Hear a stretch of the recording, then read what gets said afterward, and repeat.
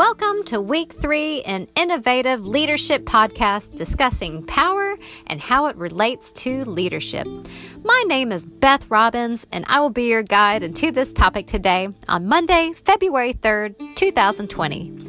First, I'd like to talk about how power relates to leadership.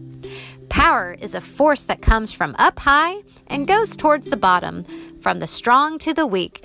Leadership, on the other hand, comes from lower down in the hierarchy and goes towards the top. Steve Mazza, PhD from Camping Magazine, states, asserting power is perhaps the simplest way to lead because it requires merely title and authority. It does not necessitate self-reflection, self-restraint, or personal investment in employees. This is so true of how power can sometimes dictate authority, but when working hand in hand with leadership, it can help lead into substantial and effective way. Next, I'd like to analyze the 5 sources of power. First, expert power. This is when some people have the expertise in their particular areas, and this can help influence those around them.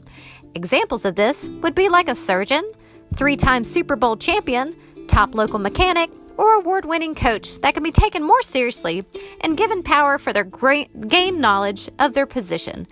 Second, referent power.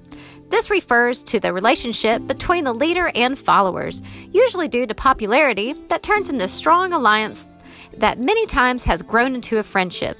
People tend to respond more positively to those who are well-liked and respected.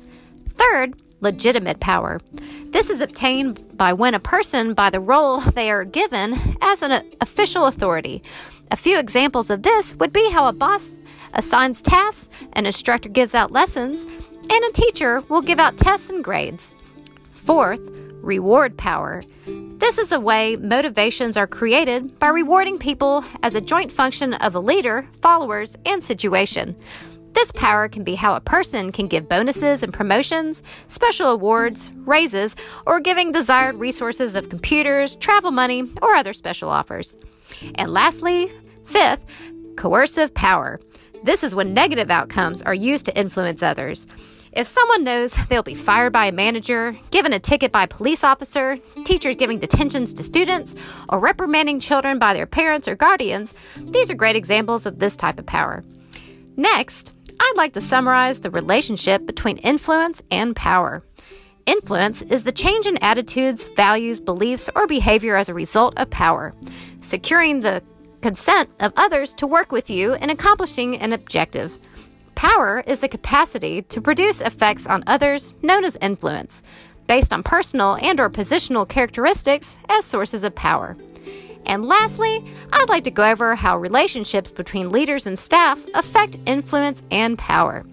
Essentially, the dynamic between leaders and staff creates a situation where the subordinates, aka staff, look for guidance and direction from their higher-ups, aka the leaders, like upper management, the boss, owner, etc. Basically, there is someone in charge and who will hold staff members responsible for their actions.